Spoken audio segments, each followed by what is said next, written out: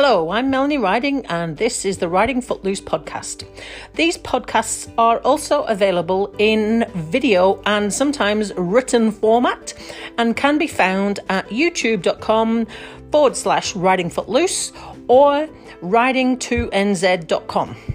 Thank you for listening and do give me some feedback. I'm always keen to hear your thoughts.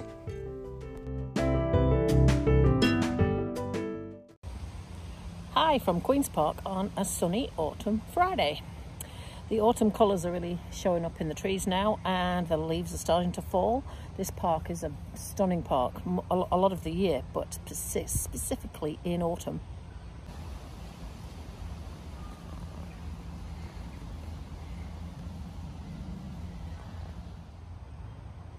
This morning I had the benefit of going to a breakfast meeting arranged by the Southland Chamber of Commerce.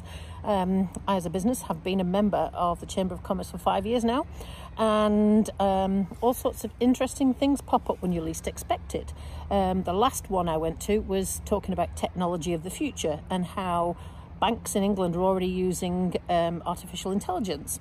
But today's was Air New Zealand talking about how they negotiated the COVID pandemic and what they intend to do in the future. I was particularly interested in this because they got a lot of stick at the beginning of the pandemic when lots and lots of refunds were due and they didn't pay it, and gave people a limited time credit and things like that. They really were in the firing line with the government and the media. So I wanted to hear what they had to say. The whole board, Air New Zealand board, was down here in Southland, and the chair, Dame Therese Walsh, was the speaker today. I recorded the whole thing, but I wasn't in a position to be able to video it. I was right at the back, so I have made it into a podcast, and I will put a link for that podcast in the description for this video if you want to head over and have a listen to what they had to say. They were quite truthful, and how it came over was that Air New Zealand do care about the people of New Zealand and serve the people of New Zealand, want to be an approachable airline. This is always how they've come across anyway, an approachable, people-orientated airline.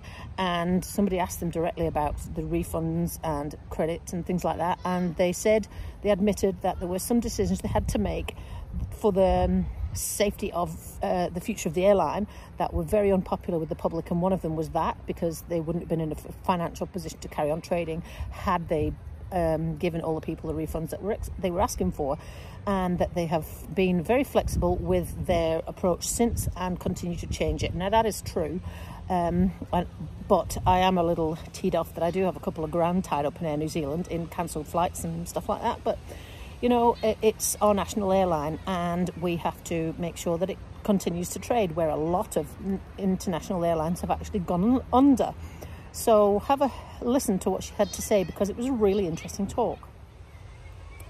Still working hard in physio. It's a shame I don't have access to a treadmill because it makes walking much more controllable. I'm out in the park today and walking around the park is a lot more difficult. I can't just stop and sit down when I want to, but I know I've got to do a mixture of both. I've been on the bike today on Zwift, and again it's hard. My VO2 max is down in the floor, but I have to start somewhere and tick off those small goals a teeny bit at a time. The other day I was asked how it is that I, as an amputee, get up off the floor. Now, I was asked this when I had a knee replacement. How do I get up off the floor? The answer is exactly the same. I do it exactly the same way as I did when I had the knee replacement. And here is how. I have been asked how I get up off the floor. Now, it's not that different to when I was having a knee trouble when I had the knee replacement. So I'll show you. It took me a wee while to get the balance coordination to be able to do this, and the first time I tried it with the other foot, I fell over. Sorry, Joel, because he went, oh! Anyway, I will show you how I get down and how I get back up again. It's not that complicated, really. So, down on the floor would be like that. I've got a hydraulic foot. I don't know if that makes any difference to people. And then up off the floor would be like this. Can do it that way. What I do is from my knees, up onto my toes, bum in the air, walk my feet back towards my hands.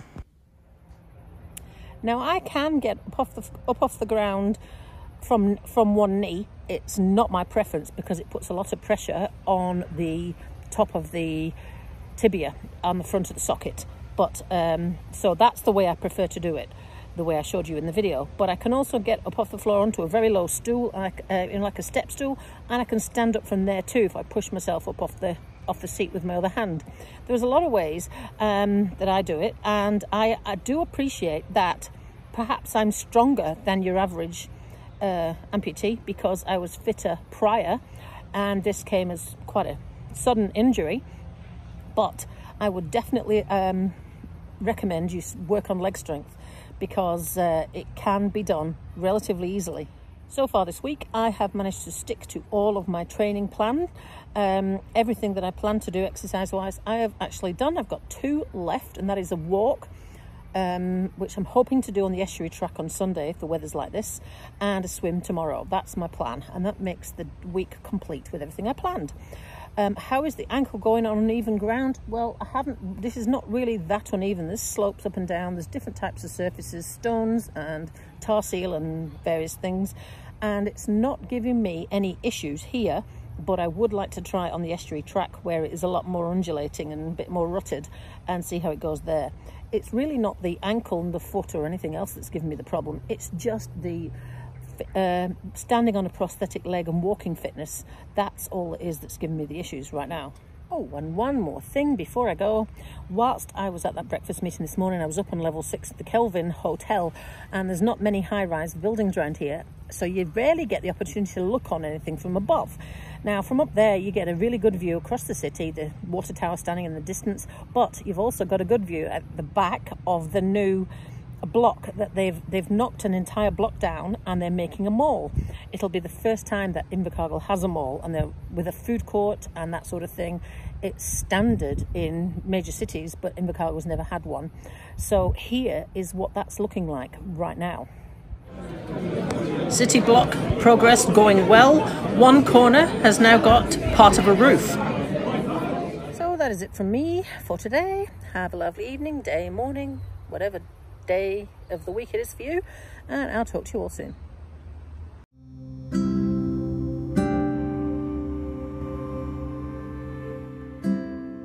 Thank you for listening.